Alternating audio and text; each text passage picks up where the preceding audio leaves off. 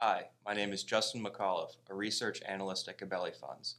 Costco is my best idea for 2023 in the food retail space, given its ability to do well in both stronger and weaker macro environments. Costco has 443 million shares, a market cap of about 230 billion, net cash of 5 billion, for a total enterprise value of approximately 225 billion. Given the macro uncertainty, we find Costco's relative advantage in a recessionary environment compelling. As consumers become more price sensitive, Costco's significant price gaps to traditional supermarkets drive share gains in grocery and fuel. During the recessions in 2000 and 2008, Costco picked up market share gains, which proved to be sticky.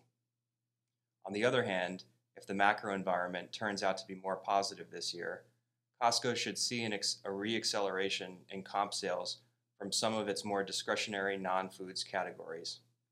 This year, Costco will likely raise its membership fees, which, based on historical cadence, are due for an increase as of January 2023.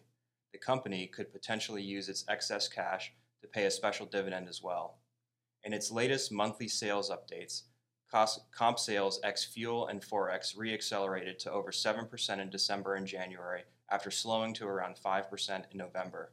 The company has also seen a notable increase in sales due to its year-over-year traffic growth, which worldwide accelerated from 3.4% in November to over 6% in January and 2.4% to over 5% in the US.